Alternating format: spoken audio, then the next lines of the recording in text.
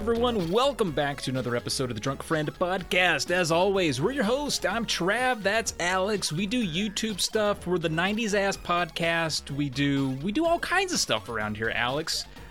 This time we're doing 1992.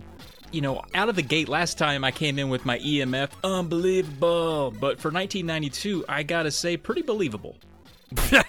Overall, yeah. It wasn't as surreal as 1991, I suppose. You want to just jump right into it again? Let's just do it, man. Head first dive into the 92. Yeah, let's just freaking do it.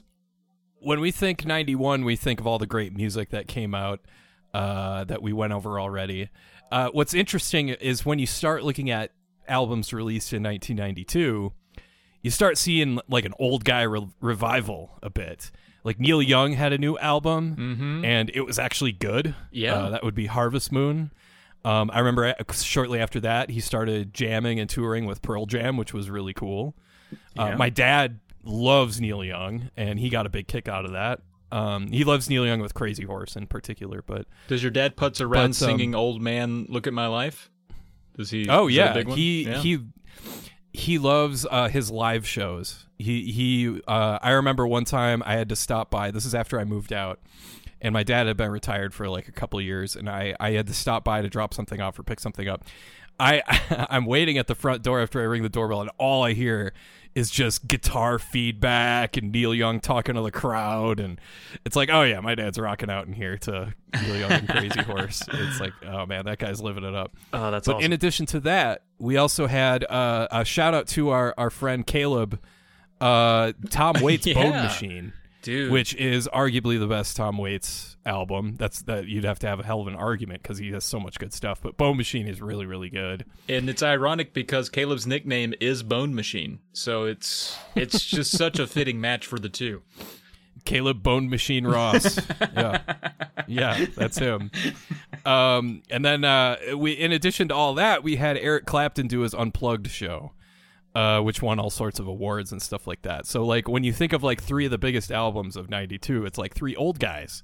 I thought that was kind of an interesting contrast to the previous year. Yeah, you're right. I didn't really even think about that at all. When I was thinking of '92, I was thinking of all the hot singles that came out. I was thinking of all the posters that my sister would put on the wall of hair bands that were kind of getting phased out around that time. But my sister clung to those hair bands, man. In 1992, that was the year that she went to see, we talked about Firehouse last episode. She went to see them open for Warrant. And she bought a She's My Cherry Pie t-shirt that stayed in our house long past my sister's time there and became just like a workout shirt for me, which was strange. But it worked. Are you serious? Yeah. Do you still have it? No, it tattered. I wish I would have. I wish I would have treated it with a little bit more respect, but I didn't care at the time. But now I'm like, man, that was a cool gift. At least a little more respect than people treat Warrant these days. I know. Because they're pretty much a running gag at this point. I know, and some of their ridiculous songs. A lot of their songs are ridiculous, but man, Dirty Rotten Filthy Stinking Rich. That was a great, I'm going to say cassette tape because that's how I jammed on. That's a great tape. Yeah, my sister had that too. Yeah, man. She was going to college at this point, so I didn't see her very often, but when I did at that point, she was all about Def Leppard, all about Warrant, Slaughter, Up All Night, Sleep All Day, that song. Yep. All that good stuff.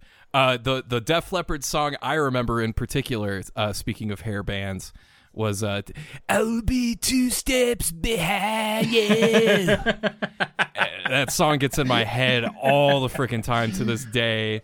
Whatever you do, I'll be 2 steps behind you. Oh gosh, dude, you're nailing it.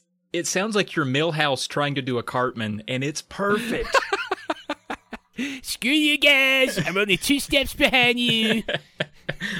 Oh my god! But yeah, that song to this day is so catchy. It gets lodged in my head for hours and hours. That was I want to say that song was on a soundtrack, a movie soundtrack, and it really didn't belong. I think it was on the Last Action Hero soundtrack, I want to say. But that movie came out the next year.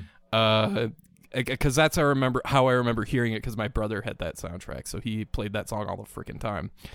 That's a next episode problem. Yeah, and I can't wait to talk about that movie. It's an all-time favorite. Did you fall into the achy breaky heart? Oh my God, buddy. Line dancing craze at the time? Now, as a little, I would have been mostly 6, turning 7 in 1992. As a little bumpkin, where the mullet reigned supreme and tank tops were just what you wore to church. You damn right. I was boot scooting and boogieing to that achy breaky heart all around the neighborhood. That was a huge deal. My dad loved it. My mom loved it. That thing, I don't think there's been a song that has brought generations together more than achy breaky freaking heart. Yeah, and the mullet that guy had is a solid 9 out of 10. If 10 out of 10 is Jaromir Jagr at around this time, then 9 out of 10 is probably Billy Ray Cyrus at the time that song came out. I remember we had to do our gym class, let's make gym class fun and do line dancing exercises to this crappy song. And of course, we were forced to hear it, and of course, I would have been in 4th grade, 10 years old. We changed the lyrics to "Don't smell my fart," of course, my achy breaky fart. Yep. Natural evolution. And of course, that was hysterically funny to all of us. It's still not. I mean, it's pretty funny still. I mean, it holds up. That's a good joke. Achy breaky fart. It just works. It just works. Like you can kind of empathize a bit with an achy breaky fart. We've all had one or another, right? So I think it works. Yeah, we've all been kept up in the wee hours due to that. But yeah, that was a good time. And in this time period, this would have been around the time my sister was moving out, and I was stuck with my. I say stuck with my parents like I hated them, but they were they were upper 40s, and I was 5 or 6, so big generational gap. But I ended up having to listen to what they listened to a lot of the time, and country music was kind of the only thing that I could sample when I was listening to the radio with my dad or when I was hanging out with my mom. And so I got way more of that than I did the good rock that came out in 92. Like, I didn't catch up on like Alice in Chains' Dirt or Rage Against the Machine until years later when I could make more of my own decisions about what went into my head. So yeah, I had to go backward to get that great 1992 angsty ass rock. Yeah, and I'm not sure there's a more depressing album from that era than Dirt by Alice in Chains. It is so bleak and just depressing sounding. Like, forget the lyrics, just like pick out any 5-second section of anywhere on that album, and it's just like so freaking depressing and sad. But it fit the time, and I definitely loved it in junior high. It's still probably my favorite Alice in Chains album. I was never a big Rage Against the Machine guy, but I will give them all the credit for being something completely different, and for being fucking loud as hell and aggressive and putting on some amazing live shows. For sure, yeah. I never really got into them like album by album, but their hits always stuck with me. Like anything that hit the radio from them was always super duper catchy, and to this day, it's still super duper catchy. But no, I never really dug deep into the library. And I know you're a big Faith No More guy, and this is big time. That was a weird album. Angel Dust was what came out, and that's what ended up separating that band from being a one-hit wonder, because they were known for Epic, the "You want it all, but you can't have it," that song. Yeah. And they did something completely different with Angel Dust, so I always respected them for that. And it's a fun album, a lot of crazy songs on that one too. We also had Stone Temple Pilots. Yeah, Core. I wanted to quickly comment that your Mike Patton right there sounded like Pat Summerall trying to be a ghost. And so I like how you fuse together a lot of your different characters to form these new ones. I can only do like 3 voices. Flag on the play if you can have it. Down Yes. at the 40. Yes. Oh, that's exactly what I wanted. But that CD Pat had Summerall singing Faith No More. that CD had Midlife Crisis on it. That's pretty fun. Yes, that's my favorite Faith No More song. Yeah, that song kicks ass. Right on, man. And then Core, like you just mentioned STP. Yeah, and it was really funny at the time because they were seen from day one. I remember watching Saturday Night Live reruns. David Spade had a bit that was like, hey, there's a new band on the scene called Stone Temple Pilots. You know, I liked them better the first time when they were called Pearl Jam. So yeah, there was a lot of like resentment towards Stone Temple Pilots at the time because they were seen as kind of fake, you know, like hangers on. Mm-hmm. But Core is a good album. It's got some good songs. Yeah, it's got that sex type thing sung on there that has that like. Yeah. I don't know, like Jimmy Stewart. yes, that's true. I don't know why we like shit like that, but it sticks with me. My generation has imprinted on that sound of dudes just barely trying to sing, but it worked. Yeah, it worked. And then Prince. You know, he had a bit of a. We talked about midlife crisis. He freaking changed his name into a symbol in 1992. That's right. Yeah, and nobody knew what the hell to make of that. It was just like, okay, like how do we send him mail? Can you do that? Prince, I want to send you a copy of something, a video game I'm playing. How can I mail it to you? You know, how was that going to work? You learn how to draw, I guess. I don't know. Yeah, that was weird. And didn't he live in your hometown? Did you ever see him riding around on his bike? No, he lived out in the west side, like in Minnetonka, like west of Minneapolis. He has he had his like compound out there. Is a huge mansion that I think is now open as like a museum of sorts for all his stuff that he did throughout his career. Like you can pay tickets and get a tour of his place and see all the stuff he had, and he wrote this song on this piano and blah blah blah. Oh, cool. But yeah, we do need to mention some other just a quick mention on some of the other major things at the time for music. Dr. Dre, The Chronic, came out in 1992, which changed everything. Made West Coast rap like this massive deal. You also had Mary J. Blige, What's the 411, and Beastie Boys, Check Your Head. Like those 3 albums really stuck out to me. I'm not a big rap guy, but those 3, if there was a song from either of those, any of those artists, I was gonna stick around and listen or watch if it was MTV. Yeah, it was a good time. It was a good time for sure. So we basically ran right through music. Yeah. Do you want to run right into movies? Movies. So the Best Picture winner for 1992 was Unforgiven. And that is the Clint Eastwood, Gene Hackman kind of Western throwback movie. Have you seen that? I haven't, and I've been given guff for that by several of my friends, but maybe we'll put it in the DVD bin with Doug. Yeah, it's pretty damn good. It's worth seeing. It's got some of my favorite lines that I repeat all the time.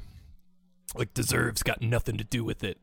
Like, that's one of my favorites that I love. Morgan Freeman's in it. It's a really good movie. Really fantastic, like, classic Western structure. Good stuff. There was also, in 92, A Few Good Men. Yeah. Can't handle the truth, Trav. I can't, and I really can't. Like, please, butter me up. Don't give me the truth. That was another big deal at the time. I think it was nominated for Best Picture, but that was one of those movies that had like this insane cast. You had Tom Cruise, Demi Moore, Jack Nicholson, Kevin Bacon, some other people I'm forgetting. But yeah, that movie was a big deal. I think Kiefer Sutherland was in it too, but that was a big deal. And of course, Wayne's World. I saw that movie in the theaters. I absolutely loved it. The SNL sketches of Wayne's World were excellent. Party on, excellent. Yeah. But yeah, I loved everything about it. Anything Dana Carvey did was solid gold to me. Video games based on that movie were terrible. Terrible, terrible, terrible. Oh, so bad. They were aggressively bad. So bad. They were really bad. Yeah. Ironically, not even so bad they were funny, given that it was a funny movie. They were just bad. Straight bad. Yeah. A movie that should have gotten a video game and didn't, My Cousin Vinny. Huh? Fucking movie right. rules. I love that movie. Yeah. That's my favorite comedy, and I couldn't even really tell you why. It might be because it was on TBS like every day of my childhood, but damn, I love that movie. And I had a huge crush on Marissa Tomei and probably Ralph Macchio as well. But in looking up some information for this conversation we're going to have, Alex, I found out, and I didn't know this may be common knowledge, but Ralph Macchio is 3 years older than Marissa Tomei. So in that movie, when he's playing like the kid, he's apparently supposed to be younger than her, but he's actually in real life 3 years older than Marissa Tomei. Oh, I did not know that. That's weird. It is weird, yeah. Yeah, he's only a few years removed from Karate Kid at that point. The dude's 60 right now, and it blew my mind to see that. I was like, holy shit, you were like the kid in most of the movies I watched in the early 90s and late 80s, but not that 60's like super old, but like goddamn, I didn't expect him to be that old. Yeah, that's fascinating. Oh, he's 60, Jesus. Yeah, which would have made him 32 in My Cousin Vinny, but he's playing a teenager. Wow. Isn't that nuts? That's almost as bad as Beverly Hills 90210 when they had the character of Andrea is played by a 36-year-old woman, and she's supposed to be a high school senior. It's just pathetic, but nothing against the actress. She was great, but you can't have 36-year-olds playing teenagers. It's absurd. That's my issue with most movies that have teens in them. It's like, nah, that dude's 27. Like, for sure, easily 27. Yeah. Like, if all you got to do is, we live kind of by a high school. Sometimes I have to drive by there to get to the grocery store. And you ever want to see, like, actual teenagers, they look like overgrown 12-year-olds, basically. Like, they're all gangly and awkward and weird and bad acne and bad haircuts. Mm-hmm. And, they're like these big gangly kids with, like, baby faces. It's like, yeah, that's what teenagers like. Or that's what teenagers look like, and that's why they're not in movies, because they look so freaking weird. It's crazy. I rewatched Friday the 13th Part 2 last night, and I had that same observation where I was like, every damn one of these actors are at least 30. I do not buy for a second that they're teenagers, not even 25. They're adult people, but that's just the way it goes. Then, you said that you saw Wayne's World in the theater. I saw Aladdin in the theater because I was a little bit younger than you, and what a banger that was. Yeah, and that holds up pretty well, I think, in terms of just entertainment and humor and stuff like that. I think it's good. Yeah. Robin Williams at his Robin Williams. Yes, it lives on to this day. My daughter's in love with the Princess Jasmine, so we have tons of... That's awesome. I step on tons of Jasmine figures walking through my house, so Aladdin lives on. Now... also in 92, have you seen Single White Female? I've not. That is my girlfriend Pearl. That's one of her favorite horror movies. And it really is horror from a woman's perspective that's unique to women, because this roommate moves in, answers an ad in the paper, and she ends up like copying every single thing this person does. Like, she gets the same haircut, she starts dressing the same, and she starts like getting a little jealous about her boyfriends and stuff like that. Like, we're best friends, right? Like, it's really creepy. Wow. Yeah, it's an excellent movie. It's Jane Fonda and Bridget Fonda and Jennifer Jason Bridget Leigh. Fonda. What did I say? Jane Fonda? Yeah, but you're forgiven. Two Fondas. It's not Jane. It's got both of them. Bridget Fonda and Jennifer Jason Leigh. Yeah, that's a very good movie. As is on the other side of the spectrum, you've got Universal Soldier with Pitt's Jean-Claude Van Damme against Dolph Lundgren as cyborgs. I saw that when I was like 11 after it came out on VHS, and it was probably the most violent movie I'd ever seen in my life up to that point. It was just absurdly violent, like just body parts exploding, things exploding, blood everywhere, everybody's covered in blood, lots of just chaos, automatic weapons, nothing makes sense. So yeah, I have fond memories of that movie as well. I almost commented like, that should have been a video game, and then I scrolled down and apparently it was. I did not know that. Universe. I don't think it was for Super Nintendo. Well, that was one of the things that I read here was a version of the game for the Game Boy was released. I'll backtrack because that is dangling on another piece. But it says SNES port was developed but never released. But this whole paragraph here says, during conversion of the video game Turrican 2 to the Sega Genesis, the publishers, Accolade, decided to cash in on the hype surrounding the film and rebrand the game as a tie-in. The spaceship levels from the original were replaced with platforming levels set in a jungle, and the player sprite and some enemies were changed to look more human. The resulting product received mostly negative reviews compared to the critically acclaimed home computer release. And then it says a version of the game was released for the Game Boy, which I did not know that. Yeah, I didn't know that either. I'm going to have to look this up and see if this game is any good. It does not look promising. From my first impressions, it does look like a crappy, blatant Turrican ripoff. In fact, I don't see how this is different from Turrican. It might be the same freaking thing. Yeah, I guess. They were during the port. They switched it over to just use the name. That's interesting. I did not know this was a thing. It's not Super Turrican. It's its own thing entirely. The sprites look great, but it's just so Anyway, yeah, I'll have to check out the Game Boy game too. And on a larger scale, we had some world events going on in 1992. The thing that sticks out to me the most would probably be the Bill Clinton election.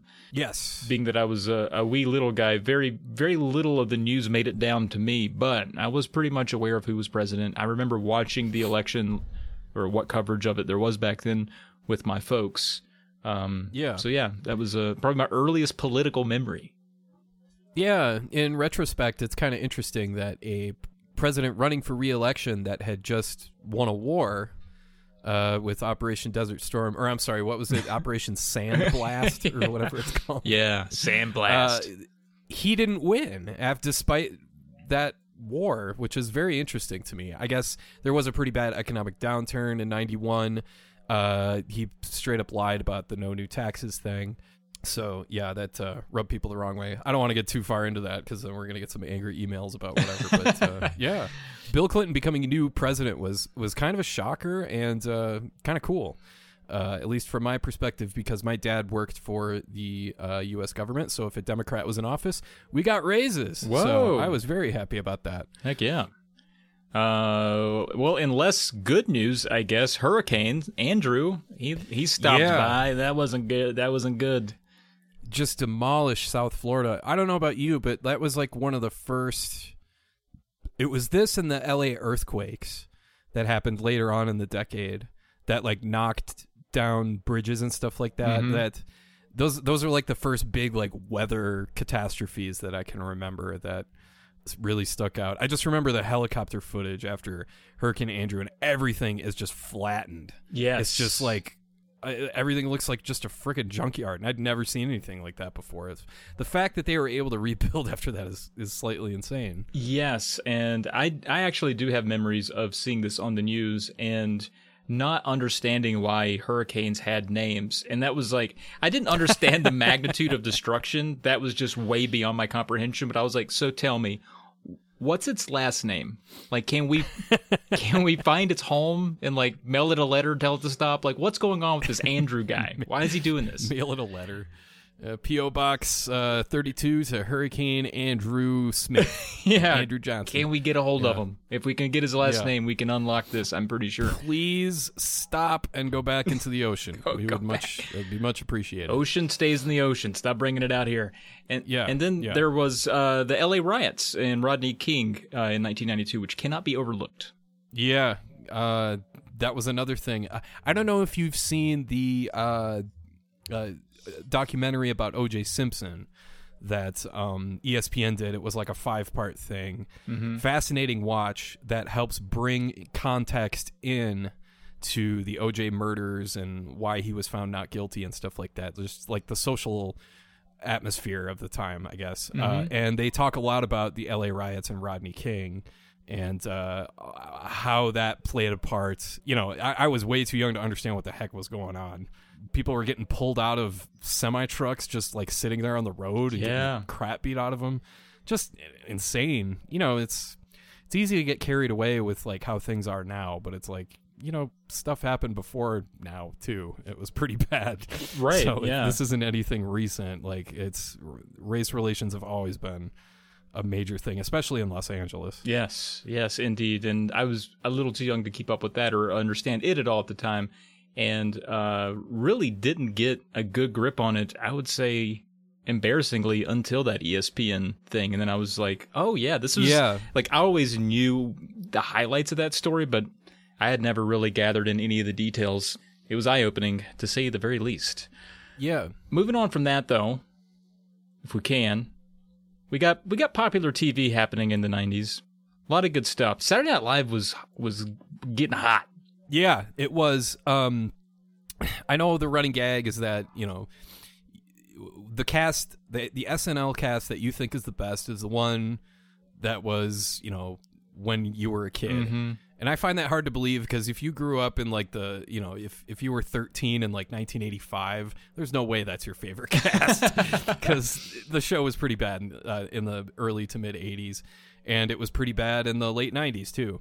But in 92, it is just like the absolute best show on TV, especially for me. I would videotape it every week. I would watch it all week after it recorded. Dana Carvey, I already talked about. He's one of my comedy heroes. He's one of the funniest people ever. Phil Hartman, Chris Farley, Mike Myers, Chris Rock, Adam Sandler, Weekend Update with Kevin Nealon. I remember one of my favorite bits, and I still think about this all the time, every Columbus Day. Chris Rock, it's Chris Rock goes on as like a special correspondent on Weekend Update, and I guess Arizona was a state, was in the news for being a state that did not want to celebrate Martin Luther King Day as a national holiday. Chris Rock is like, you don't have to do anything, you just have to freaking not go to work. It's not like you have to like put like statues of the guy in your. It's like when we celebrate Columbus Day, we're not putting 3 ships in our front yard, you know, and or like going out on the water and whatever. It's like I always think of that every Columbus Day. I'm like, I got to get my 3 ships and put them out in the yard. So it's a lot, so much of that SNL stuff. That's just one small example. So much of that show stuck with me over the years. Another one that I love, another sketch that I love, is that before Daryl Hammond did a great Bill Clinton, Phil Hartman did Bill Clinton. Yeah.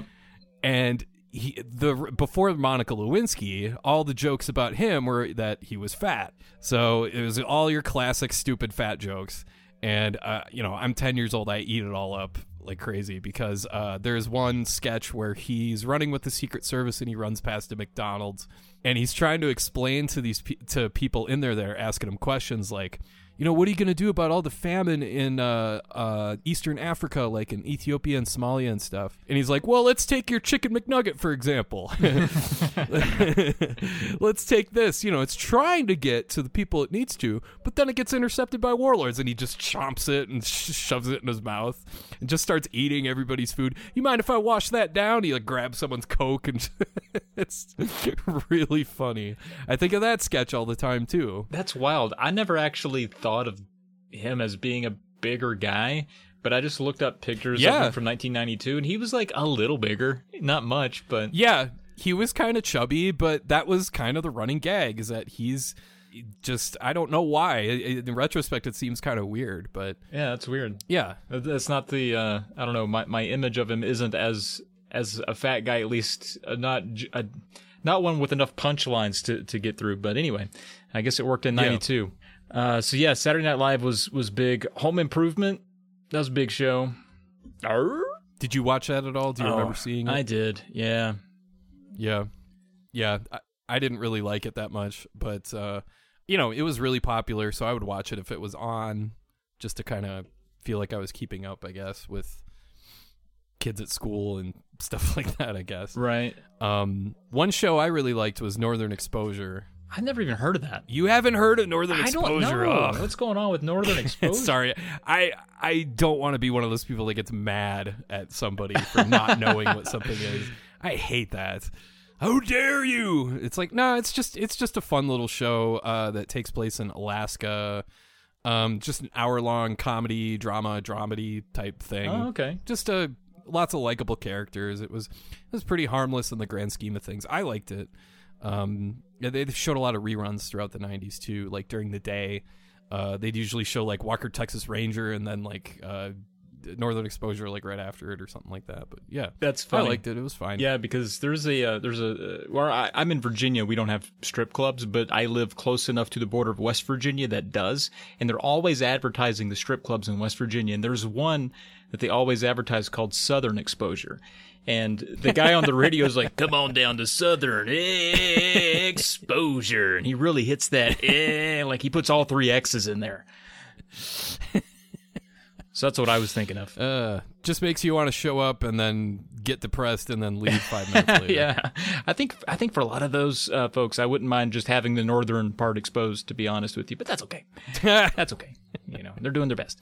And you know what was huge? Speaking of Southern Exposure, yes, Dunkaroos. Dunkaroos. Oh wow, yeah, Dunkaroos. Yeah, man. Major. So, what was your go-to? Like, which one? Because there was the vanilla one, there was the chocolate one. Yeah, I hate to say this. Actually, I don't hate to say this. I'm gonna be proud. I've always been more of a vanilla guy. Okay. Oh, me too. All right. We are vanilla as hell. But yeah, I always went vanilla frosting. Even saying that bored me to hear myself say it, but I just like vanilla, folks. What are you gonna do about it? I was talking about this with a friend over a month ago. Why is it that vanilla became like synonymous with bland? I think vanilla is delicious. Maybe it's not about the taste. Maybe it's just because it's plain white and it's just like, ugh, so uninteresting looking and vanilla. Yeah, I didn't consider the visual aspect of it because I love vanilla. I love vanilla cake, vanilla ice cream, anything vanilla is vanilla in my coffee. It's excellent. You just chugged some extract before we went live, so I know you're big into it. That's expensive. Yeah, you just probably chugged like $10. Isn't that a Mike Judge movie? There. Extract is that about vanilla? I can't remember. Or is it about something else? I don't know. It's a funny movie though. I never heard of that. You never heard of Extract, the Mike Judge movie? No, Extract. No, is that recent? No, it was like 15 years ago. It has Jason Bateman in it and Ben Affleck and Mila Kunis. Oh, it's pretty good. It's very unsung. No, I don't think I've seen that. I'm looking it up now. And it is, in fact, written and directed by Mike Judge. Have not seen this. Man, how dare you! To the list. Well, it came out in 2009. It's got J.K. Simmons in it, too. So what's not to love? Wow, it's got Gene Simmons. Gene Simmons? J.K. Simmons. Yeah, no, Gene Simmons and J.K. Simmons. It does have Gene Simmons in it. You're right. I thought you just heard me wrong. Yeah. I was like, what the fuck?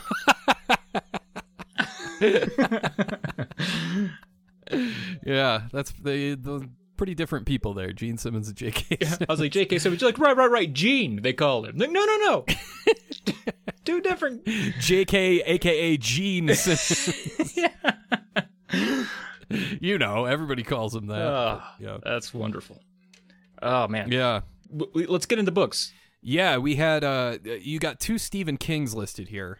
One is Dolores Claiborne. Yes. The other is Gerald's Game. I have heard of Dolores Claiborne. I know there was a movie based on it, but I have not heard of Gerald's Game. Right. So I just actually listened to these both in audiobook form not too long ago, like 2 months ago. And they're meant to be sort of companion pieces, like they're kind of very loosely connected. You know how a lot of Stephen King stuff is based in the Northeast, so some of it kind of centers on an eclipse that's taking place. The characters don't interact ever so slightly, but Gerald's Game is kind of it's interesting. It's about a woman who is her and her husband are about to be kinky. He ties her up to the bed and then dies of a heart attack, and she's stuck there. That one's crazy. But Dolores Claiborne is the audiobook is amazing because the woman who does the narration for that, her name is Frances Sternhagen. So if you don't know anything about Dolores Claiborne, whether you've seen the movie or not, it is basically a deposition, I guess, or it's a one-sided conversation with Dolores, who has committed a crime, and so it's just her talking. And so There's no, it's supposed to be just like a one-sided interview. Like she'll react to the people in the room, but you never hear them speak. And so it's almost like a one act scene, but it's a huge book. And so this narrator is in character this entire time. And it is incredible. I was so impressed with not only the story, but also her ability to maintain this character for, I don't know, 11 hours. Pretty fascinating. Yeah, that's excellent. Is that really how long? I guess it's Stephen King, so yeah, it's going to be long. I bumped it up to like 1.5 speed, and it was still decent, maybe 7 or 8 hours. The Pelican Brief came out that year. If some oh man, that book was freaking everywhere. Grisham might have to hear the name Pelican Brief. They love it. Yeah. I think that was his biggest book at that point. Maybe because that was everywhere, and that got a movie almost immediately. The Julia Roberts and Denzel Washington. Like I think it was the next year that came out. So that was massive. Also massive, 1992 was the debut of R.L. Stein's Goosebumps. Goosebumps! Man, I love them Goosebumps, dude. Just the covers alone can get me moving across a flea market. If I just see a little bit of a spine of one, I'm like, oh, let me go over and see what we got. I've actually amassed a pretty decent sized collection, only missing a handful of the original run. Love the Goosebumps books. What are some of your favorites? Do you recall any? Yeah, the one that really sticks out to me is when I think of Goosebumps, I think of Say Cheese and Die. Perfect. Yeah. That's the one with the camera that can predict the future, I think. Yes. And it's really creepy because I remember there's a scene. They go to a baseball game to watch their friend play, and they take a picture, and it shows him like on the ground with like a snapped neck or something, and they're like, "Oh, what the hell's wrong with this camera? It must be broken." And sure enough, he ends up like getting hit with a ball. Yes. And it comes true, and that I was glued to that book. I wanted to know like what was going on, how that happened. Speaking of Goosebumps, did your school have book fairs? Yes, the Scholastic Book Fair. Yes, sir. Scholastic Book Fairs. That's how I got most of these Goosebumps books. They were so good, especially early on. They hit just the right note. They were they were well written enough to not be like hollow, and they weren't too scary, but they were still intriguing enough to like really dive into. And that's one that really sticks out.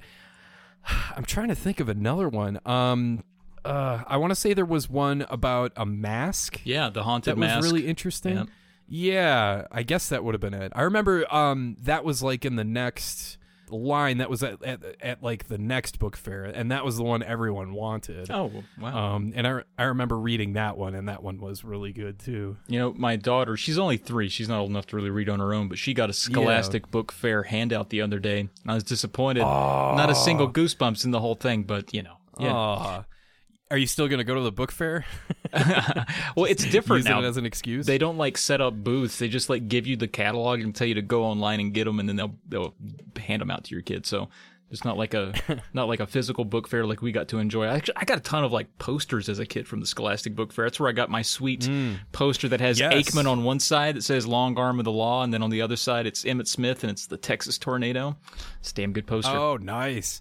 I got one of Deion Sanders that said Neon Deion, and it was him with the Atlanta Falcons. Right on. Yeah, I remember getting those. Those were awesome.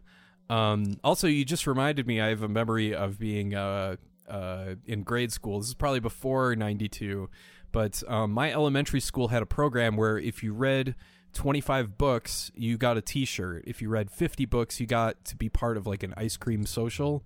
And so I just like cranked through as many books as I could. And so I would just go to the Scholastic Book Fair and I would pick out like these crappy biographies of pro athletes. It was like Joe Theismann, or like Lawrence Taylor, Jerry Rice, and they'd be like not even 100 pages long, like 50 pages of just like, and then Jerry Rice got drafted to the 49ers, but he wasn't a superstar right away. He eventually became the Super Bowl MVP when they beat Denver 55-10, the end. And it was just like the most boring, like dry stuff, but I loved it. I like soaked it all up because I loved taking in like sports knowledge and stuff like that. That's great. And the way you were supposed to report these books was to go to the librarian at our elementary school and do like an oral report, like, you know, for a couple minutes.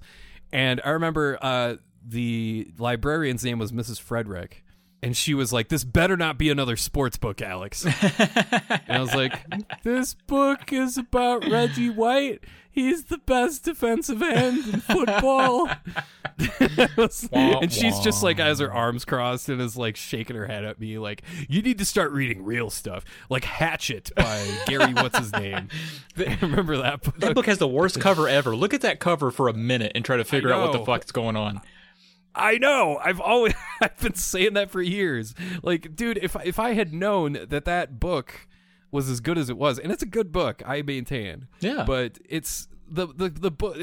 The cover that I always saw was just that kid's face, and he looks like he's smelling something. You know, he just cut one. He's smelling something really nasty, and it's just like, why would I read this? This looks ridiculous. Yeah. No, I'm with you. We were forced to by the government to read it in school for some reason. Yeah, I think Gary Paulson was his name. He's from Minnesota, if I remember correctly, so that was required reading for us too. Interesting. Well, I got to circle back to Goosebumps real quick because I got to let everyone know, and Alex, you might enjoy this too if you're looking to circle back into some nostalgia, but coming to the Polymedia Network, this is September, so next month, October, the month of the spooks, we're going to be dropping a Goosebumps podcast onto the network. It's going to be me again. Imagine that, another podcast with Travis on it and my pal Dylan, who is my go-to horror expert. We're going to be going through book by book. We're going to be doing a little goof around a little bit. But we're going to get in depth on the plot. We're going to have a lot of fun with it, and we've recorded a couple episodes so far. It's pretty fun. So hopefully, folks will enjoy that when those come out very soon. That does sound really good. That's a good idea. Those books are pretty. Do you think you'd end up doing something like for Fear Street or any of the other popular miniseries back then for books? Yeah, we were talking about that. Like if it's successful and we don't get burned out reading books and then doing a podcast on them, because you know that's a bit of an experience. We might branch out and do some of that stuff. And plus, too, R.L. Stein's got a couple of different. Like before he got into Goosebumps, he was writing some other, you know, sort of non-franchise-esque teen horror novels and books. And so there's a lot of just R.L. Stein stuff alone we could get into that could be pretty interesting. Sweet. Yeah. If you had to take a guess how old R.L. Stein is, what would be? I guess you just wikied our guy. Gosh. Yeah. 76?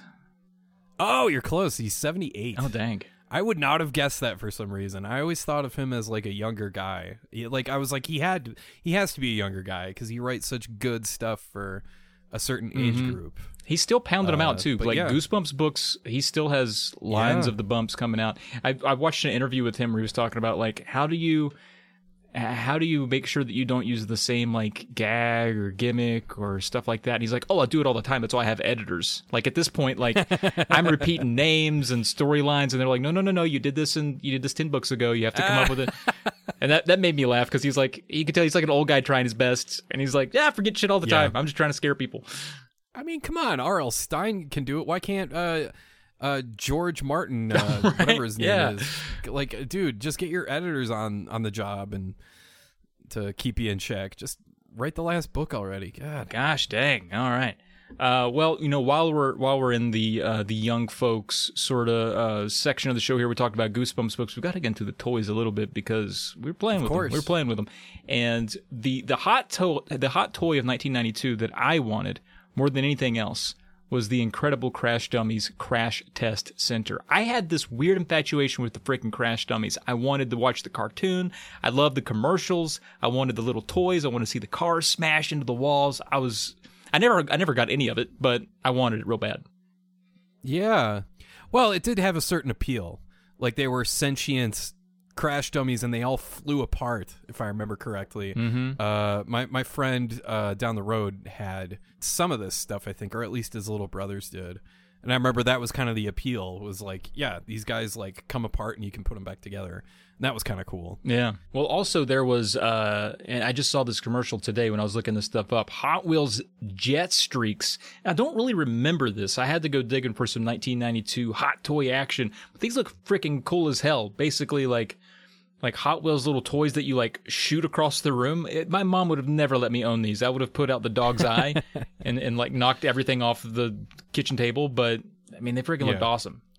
I didn't know what these were until I had to look them up. And once I saw the thing that you press down, like the big button, I was like, oh, those things. Because I'm pretty sure my friend, or at least I knew somebody that had something like this. And if you just freaking stomp on it as hard as you can, the thing really goes flying. It's awesome. Yeah, you're right. That button is very familiar. Yeah. My thing for toys was, for me, was Legos. And I think around this time, probably earlier actually, they did a series of like science fiction. I guess it's like just a sci-fi theme of Blacktron was the name, and it was all these cool spaceships and tanks and stuff like that. And then there was also M-Tron, which were kind of their rivals. So my best friend down the road collected M-Tron, and I collected Blacktron. And Legos weren't insanely expensive back then. They were expensive, but they weren't like they are now. So I could get, squeeze in a birthday and a Christmas and get some stuff and build up my army. So my friend and I would have like a huge war every once in a while with Legos, and we'd combine them and like build all sorts of stuff and secret rooms and all that. So that was a lot of fun. Nice. By the way, Trev, we completely skipped gaming. Yeah, I was thinking like we were saving it for last. I thought that. Oh, okay. I mean, that's just what I thought. I wasn't going to say that we're doing anything wrong, Never our fault to skip anything. But did we go through sports effectively? We skipped sports too. I don't know why I went straight to music, but let's touch on sports real quick. I'll just go over the stats here. Yeah. The Toronto Blue Jays broke through to win their first World Series over the Atlanta Braves. Yep. You had Bama destroying Miami in the national championship game for college football. The Bulls repeated against the Blazers. Of course. That was the famous shrug game with Michael Jordan shrugging after hitting. Get used to hearing Bulls repeated for the next few episodes. Yep. And Pittsburgh Penguins repeated over the Chicago Blackhawks. And how about them Cowboys? Woo! Yep. I was a fan already, so you can't call me bandwagoner. I already have my poster. I was rocking it. I love the Cowboys until about 2013. Yeah. It's there are a lot of Cowboys fans down here in New Mexico, and they are very frustrated and sick of all this stuff. I also want to give a special shout out to the woman that became the first woman to play in the National Hockey League. It was in a preseason game. First woman to ever play in the Big Four for pro sports. Manon Rheaume. I think I'm saying that right. But I just remember seeing that. She was a goaltender for in the Tampa Bay Lightning farm team, basically. And I remember she had her own card. I can't remember which set it was, but that card, like if you can get that was like the holy grail of sports cards for me. And that leads me to baseball cards and sports cards and stuff like that. I was really, really like probably way too into sports cards and particular baseball cards. It was a fascinating time because me and my friends from grade school, this would have been fourth grade for me, we treated the Beckett price guides like they were like we were reading the stock ticker. Yeah, dude, I remember that too. Yes. Yeah. What my favorite part of collecting baseball cards was, it kind of went without saying that you had to pick your own player to kind of get behind, and every other kid picked either the Big Hurt Frank Thomas or Ken Griffey Jr. Yep. Those were the coolest players. Absolutely. I picked Jeff Bagwell. He was Rookie of the Year in 1991. The guy was so underrated. He did everything well. He was a good fielder, good base runner, hit home runs, hit for average. He's on a good team with the Astros. And sure enough, it paid off. He won the MVP in 94. Had a great season. He's in the Hall of Fame now. I still to this day have like over 100 Jeff Bagwell cards. I have all his rookies and stuff like that. So that was good times. I hope to do a video about like baseball cards, why the hype or something like that one of these days. Man, that would be a lot of fun to make. I just don't know what I'd do for video outside of me just like thumbing through cards in my hands. That would be kind of boring. I don't know, man. In that charity stream, it was a lot of fun. There was even a Jeff Bagwell moment that was quite hilarious. So you could pull it off. You could pull it off. Yeah, his studio card where he looks ridiculous with his feathered hair. Real cutie patootie in that card for sure. Let's move on to gaming, though. Let's do it. So let's move to the NES. I think it's fascinating. The NES was still stubbornly kicking around and putting out good stuff. Yeah, putting out great stuff. You had Mega Man 4 and 5 in the same year. Wow, which is crazy. You had Ninja Turtles 3, which is a massively underrated game. So underrated. It's so good. It's long as hell too. Like that beat 'em up for the NES will take you like a full hour if you're doing pretty good. Yeah. That's really its only flaw is that it gets kind of monotonous That's after true. a while, but it's a good game. Mm-hmm. There is also Wizards and Warriors 3 for NES, and I really want to like that game. It's really ambitious. It tries to do almost like an open world kind of a thing. Mm-hmm. It's really cool, but it's just, it's way too limited and flawed and stuff like that. Yeah. Still, I think it's worth checking out. It's a bastard. There's also Little Samson, that little pesky little cartridge that's been eluding your collection. Yes, that no one knew about or cared about at the time. Exactly. Nobody gave a crap. No. And one of my favorite NES games might actually be a top 5 NES game. Mm-hmm. Probably not, but definitely top 10. Gargoyles Quest 2. I love that game. Would have to go back to listen to our top 13 NES games episode to see if we're still true to what we thought back then. I'm pretty sure we both brought it. We both brought it, but that game is great. It really is. And I wish Demon's Crest was half as good as that game. But yeah, and then in addition to that, we have Super Nintendo stuff. I can remember renting Contra 3 shortly after that came out. That was another instance just to go back to what I was talking about in the 1991 episode. You know, it was one of those experiences where I could feel like new brain pathways like opening up because when you get to the third level. Is that the top-down level? No, the top-down level is the second level. Okay. The third level is when you run to the right, you kill these like weird human bug things with a flamethrower. Then you start climbing this wall, and this robot android thing starts flipping around and lands around you and starts climbing the wall up with you. And that was when I was like... there were no words. Like I was just my jaw was on the floor. Like this is the coolest game I've ever seen in my life.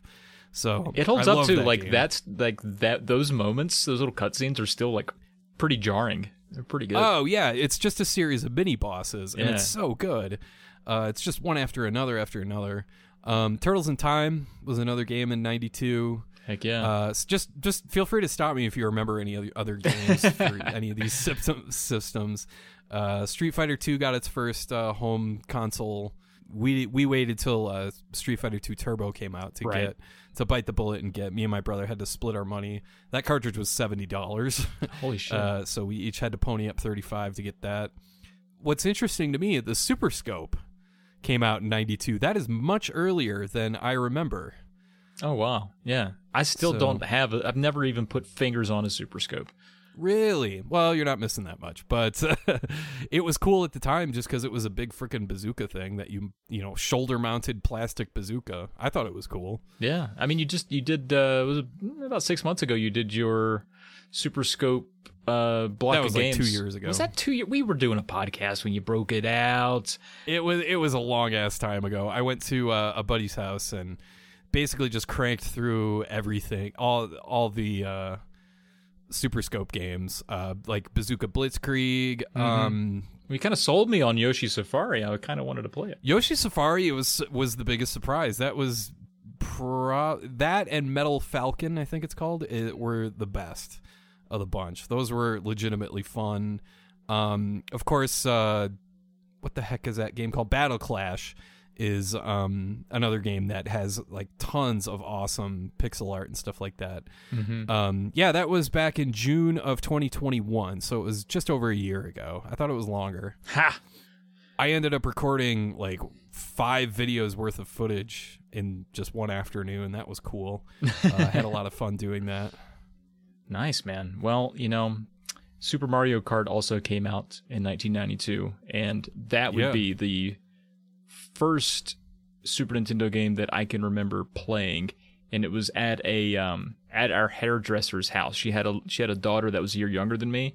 My hairdresser worked out of her house, so my dad would go first, or it didn't matter who went first. But when one of us was getting our haircut, I was in the back playing some video games with this girl, and she was like, "Have you ever played a Super Nintendo?" And I was like, "Gosh, no, you guys must be rich or something." She's like, "I'm playing Mario Kart. Do you want to play?" And she handed me the controller. I had no idea what to do with it because there's like 6 more buttons than I had at home with the NES. I was like, I don't know. What do you do? Which button does which? But that memory is cemented in my brain of like, what? Look at this game. Oh my God, this is incredible. Isn't it insane that quaint little game ends up spawning like this huge franchise? Right. And just earlier, the other day, I was playing Mario Kart 8 on Nintendo Switch, and that was I've not quite at the point where I got 3 stars for every race yet, but I'm on my way there.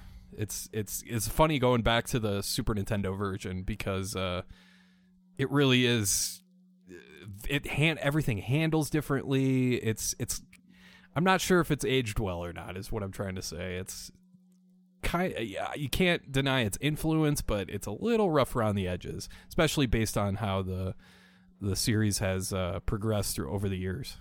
Yeah, pretty insane, crazy for the time too. Yeah, and then there's the Sega Genesis, your nemesis, the Sega Nemesis, and good old Sonic 2 came out in 1992. I played so much Sonic 2, dude. I could probably draw the whole game. Like if I ever go to prison, I will spend most of my time just drawing all of the Sonic 2 levels in my cell. I'll be happy for years. Map the whole thing out. That's something I do if I'm ever like on a plane and I'm stuck. It's like, oh, there's a delay, or I'm like waiting in an airport.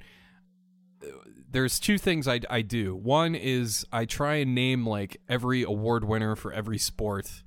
Or even every like champion of every sport, and by year, and I like make lists, and I'm like, okay, who won the 2007 national championship? I think it was LSU. I have no idea. Who did they beat?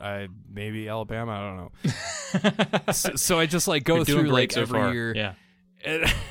And then I also try and like redraw maps of like games I've played 1,000 times, like Star Fox, Super Ghouls and Ghosts, just all. How do you draw a map of Star Fox? Oh, I do it from like a top-down perspective. Like, okay, first you go here, you run into this guy, and then like the Space Armada level where you fly into those little pod things, I guess you would call them, and then you blow up the energy source and fly through. Yeah, I'm a weirdo. Maybe, I know, no wonder you have the brain, like a steel trap mind for things. You're over there just concreting it all in with your lists and maps. Yeah, back when I used to work on main campus, they used to have me just like, well, you need to stay here because that's what you do. You sit at a desk and do nothing after your work is all done. And so I would just like, draw maps of video games and come up with, stuff like that if I don't feel like doing anything else. But yeah, that's always been like my big boredom tactic to stave off boredom. Well, it was the year of the sequel for the Genesis, because then you had Streets of Rage 2 and Golden Axe 2. Yeah. So much 2. Echo the Dolphin. Yeah. Too hard. I thought it was like a port of Free Willy or something. Like, why is it so hard? Echo the Dolphin was a big deal. It was kind of... I didn't realize this at the time, but now I know that it was almost like Sega's answer to Metroid. Oh, where yeah, it's okay. This mysterious, weird, atmospheric kind of a deal where you explore everywhere. Although Echo goes a little too far. It's kind of... I don't know what the heck is supposed to be happening in the story half the time. It makes no sense. But yeah, It was a major deal at the time. It was supposed to be like this big artistic game that Nintendo couldn't possibly match. So I always thought it was interesting. Yeah, I'm more of an Echo Junior kind of guy. A little easier. Then Kid Chameleon. Maybe is it the best video game cover? On the Sega Genesis at the least. It's the best 90s video game cover ever. Yeah, that's a 90s ass cover, man. Yeah, absolutely. Damn, good stuff. Then you got your old TurboGrafx 16 with Air Zonk, Gate of Thunder, and I had to throw in Jack Nicklaus Turbo Golf. Of course you did. Yeah. Jack Nicklaus is like this dumpy-looking older guy playing golf. Turbo is the last thing that comes to mind when you think Jack Nicklaus. So I thought that was funny. Yeah, man. Game Boy? I don't know. I still don't think I had a Game Boy then. It was maybe 93 I got the Game Boy, so in 92 I hadn't played any of these as of yet, but I do remember Kirby's Dream Land being a popular one amongst my age group, probably because it was a beatable game. Yeah. But that made me want a Game Boy so bad. My best friend had Kirby's Dream Land. I sat beside him on the bus and was like, "Can I play? Can I play? Can I play?" Never would let me play. But it made me really want a Game Boy and some Kirby. I know, that son of a bitch. We were best men in each other's wedding, so we forgive him. But still. Yeah, and Super Mario Land 2, we know our friend Captain Drachma loves that game. And that's really the leap from Mario Land to Mario Land 2 is awesome. So that game was a big deal. I personally had WWF Superstars 2 for Game Boy. WWF, yep. WWF, and the reason I remember that game the most, or two reasons. One is that there was a steel cage mode. So you could spend like an hour just ramming somebody into the side of the cage, which was hilarious and awesome. Do you remember the sound effect? I bet the sound effect was cool. It was Game Boy. It was just like, just some like wet fart sound. Okay, but another thing I thought was really funny was not only was the Mountie on the cover, he was in the game. And Imagine that. I remember thinking, like, who in the heck would ever think it's cool to play as the Mountie? Like, that's the dumbest character to include in a game. So every time I played, if I was ever just like in the car, like on a drive somewhere and bored, I had my Game Boy with me, I would just pick like Undertaker or Macho Man or whoever, and I'd kick the crap out of the Mountie for like an hour. All of our Canadian listeners were like, "You had us with hockey, but now you've taken it too far." The Mountie was such a lame character, especially for a video game, a wrestling video game. I guess you always need a guy that you need to kick the crap out of. So he filled that role very well. That was your jobber. Yeah, exactly. All right. Well, I think we 1992'd, and I think we did it pretty dang hard. I think we nailed it. Yeah, I agree. That's a lot of 1992 right there.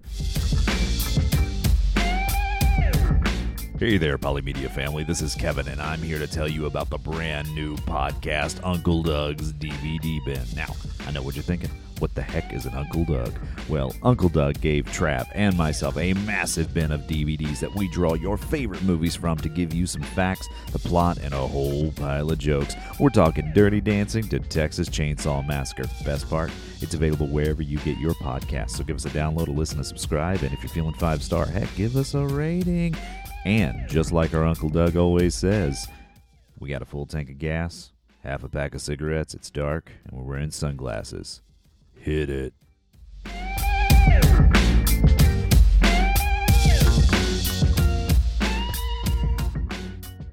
Let's move into some emails. We got a nice one from Merritt. Hello, Merritt. Hello. And she wants to know about Amiga games. And she says, "Hi, Trav and Alex. I was wondering if either of you has much experience with the Amiga or other European consoles or computers. There seems to be a distinct Amiga aesthetic, as Alex has pointed out on his videos on Amiga ports, but European 80s and 90s stuff is kind of a blind spot for me, and I don't know if there's anything worth seeking out that goes beyond the garish, bouncy platformer vibe." Best Merit. And that basically sums it up. Garish, bouncy platformer vibe. Yeah. One thing I will say, I just want to say real quickly about European consoles and computers. There is a great, great book. I've talked about it on this podcast before. It's called Replay, written by Tristan Donovan. Yeah. and he goes into the specifics of the scene over there throughout the 90s as the video game industry developed, not just in Europe in general, but in each individual country. Like Spain had their own style of game. England had their own style of game. France had their own style of game. It's fascinating to read. For instance, France really, the people that made games that were French really got into like serious themes that had to do with like murder and rape and stuff like that. They were text adventures usually. Whereas English-made games often had like fart jokes and Monty Python type stuff, and right. the garish bouncy platformers basically. Spain had their own deal. Russia had their own deal. It's fascinating to read about. That's really my only exposure so far. I will say there is one game that I really, really like from the late 80s that was made in France by, I think, with just one guy. One guy did the music, or I should say one relatively famous musician did the music. I can't remember his name off the top of my head. He was like a evangelist type guy. But the game is called Captain Blood.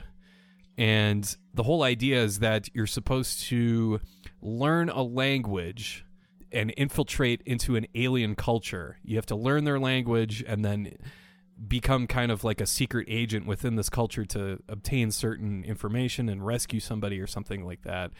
It is so out there and so strange and so detailed, though. Like, this guy, whoever made this game, did not half-ass anything. It is a really, really intense and interesting game. And I can't remember. I think it was a Commodore 64 game, but it's fascinating to play because there's nothing else like it. Wow. I think it's really fascinating to see that each country had their own scene, so to speak. Yeah. Kind of like music. So, yeah, that's really all I have to say about that. I highly recommend that book, though, if you want to know more about how each scene developed. It's a really good resource for that. Yeah, I can second that. I read it based off your recommendation, and it is very fascinating to hear about the different influences from around the world in gaming. Pretty cool. I didn't have an answer for you, Merritt, so because I haven't played a lot of, as Alex calls them, Amiga-ass games. But I did look at a list of exclusive Amiga-ass exclusive Amiga games. They all happen to be Amiga-ass, and I found some titles that I wanted to share with you. I don't know if you'll dig any of these, but there is a multi-directional shooter called Fly Harder, which sounds aggressively trying to like get you to be better at the game. Fly harder at this game.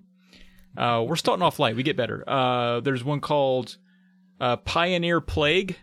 It sounds like a knockoff of Oregon Trail. I agree. It's not. But Pioneer Plague. There's Dr. Plummett's House of Flux, which sounds like the name of a hip-hop album from 1992, but I don't really know what it is, to be honest with you. There's Mr. Nuts Hoppin' Mad. I think we can all put together. That came out for that Super is. Nintendo. Yeah, I would assume that this version is different somehow. I don't know how. I think maybe the one that was ported over to the others was actually a port of Mr. Nuts 2. So if we're splitting squirrel hairs. But this one's Hoppin' Mad on the Amiga. Mr. Nuts. You have to say nuts just like that too, yeah. Nuts. Mr. Nuts. And then the last one I wanted to share here with you is it's a little platformer, and it's called Crazy Sue Goes On, which is actually the sequel to just Crazy Sue. So there's Crazy Sue, and then there's Crazy Sue Goes On. And it's a platformer with a little girl as the sprite, and honestly, the little sprite of the little girl looks very adorable. I imagine the game is terrible, but thought I'd share that one. So Crazy Sue Goes On. You know, I make fun of the Amiga a lot because it's got a very distinct look and feel and sound to it. You know, most of the games always have that ugly interface that takes up an eighth of the screen or whatever. But there are some good stuff. There are some good games. I do have a series of videos that I really, really like to do called Good Games in Unexpected Places. Mm-hmm. And I found some good Amiga stuff. One I really like is called Rough and Tumble. Yeah, and that game is for Amiga. It's a pretty dang good run and gun game. Exploration, Turrican, Contra type game. And then there's another one called Yo-Jo that is not, obviously not calling reference to G.I. Joe in any way whatsoever, but it's that's another really good one too. Those are the two that pop into my head for Amiga ass games. Right on. All right. Well, you have a list of legitimate recommendations from Alex and some fun names from me. So we did what we could for the Amiga tonight. Yes. Hopefully that was helpful. Yeah. Hopefully so. Thank you for the email, Merritt. Always great to hear from you. Next, we have questions about beer from Mike Wilson, or Mike Wilbon, as Alex likes to mistakenly. Wilbon. Oh, Mike Wilson. Okay. Yeah, we've been through this. He says, hey there, I heard you guys were scraping the bottom of the barrel for some emails, so I figured I'd reach out with some questions about beer. What is the worst tasting beer you have drank? Alex, what's the worst tasting beer you have drank? Oh, probably Keystone. Keystone? If I had to guess. Yeah. Keystone is as bad as it is just without flavor totally. Yeah. I had a beer recently at a buddy's house, and I like Sierra Nevada most of the time, but this was Sierra Nevada's Summerfest. Not great. Oh, yeah. I don't like most of the summer beers. Even, I used to like Leinie's Summer Shandy. Mm-hmm. Yeah. Which is a big Midwestern beer, but yeah, I've kind of soured on that over the years. Most summer stuff is just, not. I don't blame you for that one. That one's, I agree. It was weirdly fruity. It tasted like, I don't know, cold porta potty runoff or something. I don't know. It wasn't great.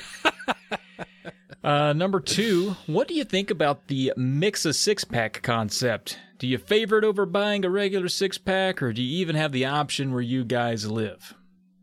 Yeah, we got the option here. Yeah. I do it sometimes. I used to do it all the time because when I first moved to New Mexico, I wanted to just try everything.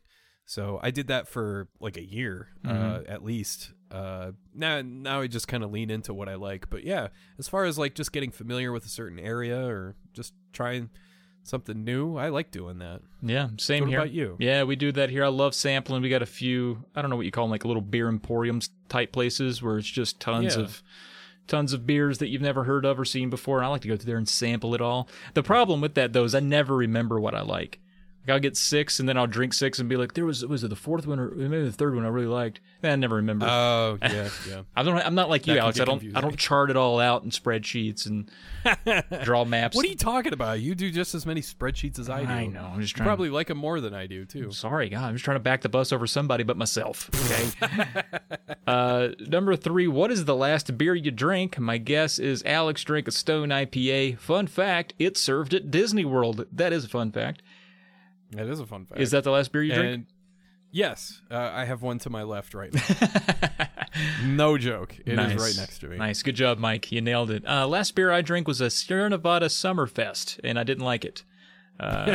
True story. You know, Sierra Nevada does have some good stuff. I did go on a big kick of their stuff for a while. I can't remember which exactly, but not to slag on Sierra Nevada. No, Yeah, absolutely They do have not. some good stuff. Yeah, I always get their little sampler 12-pack or whatever, and just Sure. sometimes they're not all hits. But yeah, I like, 95% of the time I'm a Sierra Nevada fan. He says, thank you both for taking the time to read my email. Cheers, sincerely, Mike. Cheers to you, Mike. Thanks as always for reaching out. Cheers, Mike Wilbon. Mike Wilbon. Happy holidays, whatever's close. Yeah, happy holidays. Then we've got another email from your friend, Trav Joush. Is this my friend?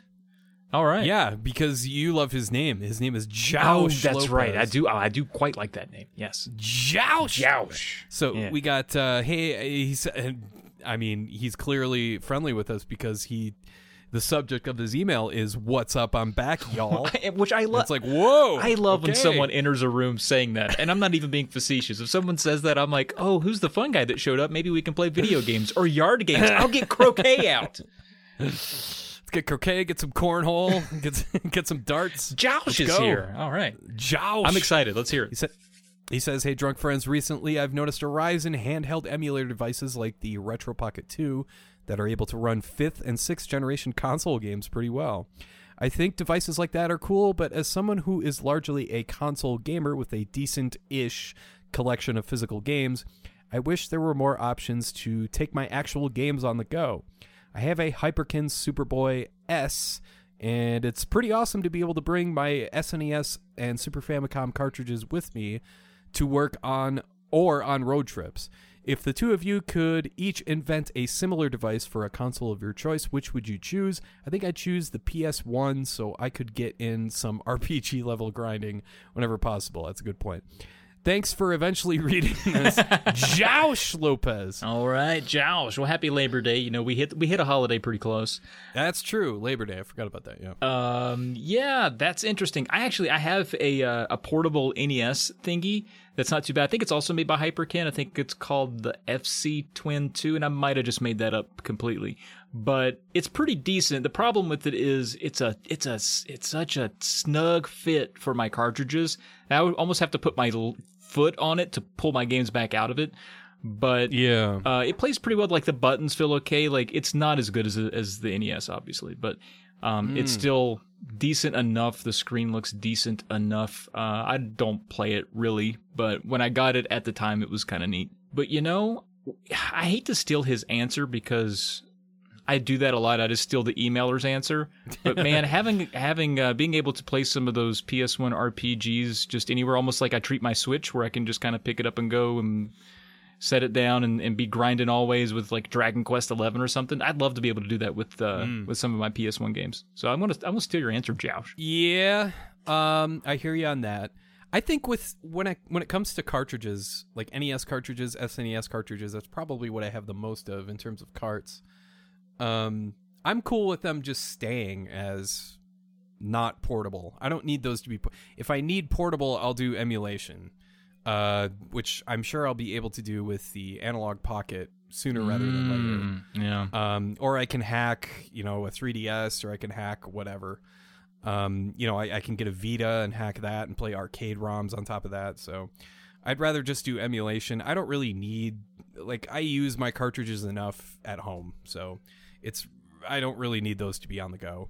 But sorry to be lame, but I think I'd also choose PS1. Actually, I'd choose PS1, Dreamcast, like that generation of stuff would be pretty cool, because a lot of the games that I want to get into are pretty damn long. And right, I remember playing Skies of Arcadia a few years ago, and that was like a 30 minutes put down, then a few days later 30 minutes put down. It would have been nice to be able to play that portable. Same with games like Lunar, the RPG stuff. That's a good call. Good email by Joush. You know what would one that would be easy, and I guess actually I think it might even exist. Isn't there a portable TurboGrafx? Because those cards are so small that it almost seems like they would be. I know they did the TurboGrafx Classic thing. I don't think there's a portable one. Oh yeah, the Turbo Express. Yeah. That exists. Oh yeah, you're talking that was released like way back. Yeah, that's what I'm saying. Like I had to backtrack. It's like I think it might exist, but I mean, it looks like one of those. Like now, the Turbo Express looks like one of those fishing games that were popular at the end of the '90s. Right. Like it's shaped like it would be not the most comfortable thing to hold. But I don't know. I feel like that would be conducive since the cards are small. It wouldn't be like a big unwieldy device. Yeah. All right. Well, folks, I think that's going to wrap us up for episode 92 and episode 1992. I'm really enjoying these. Yeah, I'm really enjoying these, just coming up with these lists of all the stuff. I thought we would be repeating too much stuff from 91, but each of these years is pretty distinct. It's pretty awesome to take a look. Yeah, absolutely. I'm actually a little bit sad we didn't start like in 87. Episode 87 and do some of these. Yeah. But maybe at episode 187 we'll have to wait a few years. But all right, folks. Well, that's going to be it for this episode. Make sure to head on over to polymedianetwork.com. Check out the rest of the shows we got over there. Tales of the Lesser Medium, Polykill, of course. Uncle Doug's DVD Bin, Indie Quest, Goosebumps podcast one day soon. And please be sure to send an email to us. We'd love to hear from you. You can do that at drunkfriendpodcast@gmail.com. Yeah, that's right. And if you're not interested in sending us an email, it's not a big deal at all. Just give us a rating and review on a podcast app of your choice. That'll help us out big time. And not only that, you can rate on Spotify right now. Do it. You can find us all on social media. I'm on Twitter at TravPlaysGames. Alex, he's at SNESDrunk. That's right. And the track you hear was composed by our friend Coolor and is called Electric Starbounce. You can find a link to more of his music on the Buzzsprout podcast page. And a shout out to Josh Leslie for our thirst-quenching logo. And be sure to catch us all on YouTube. And thanks for listening. And we hope you have a great rest of your day. I did it! No screw-ups! Whoa! Yeah! Whoa! Yeah! All right, now we gotta rewrite it.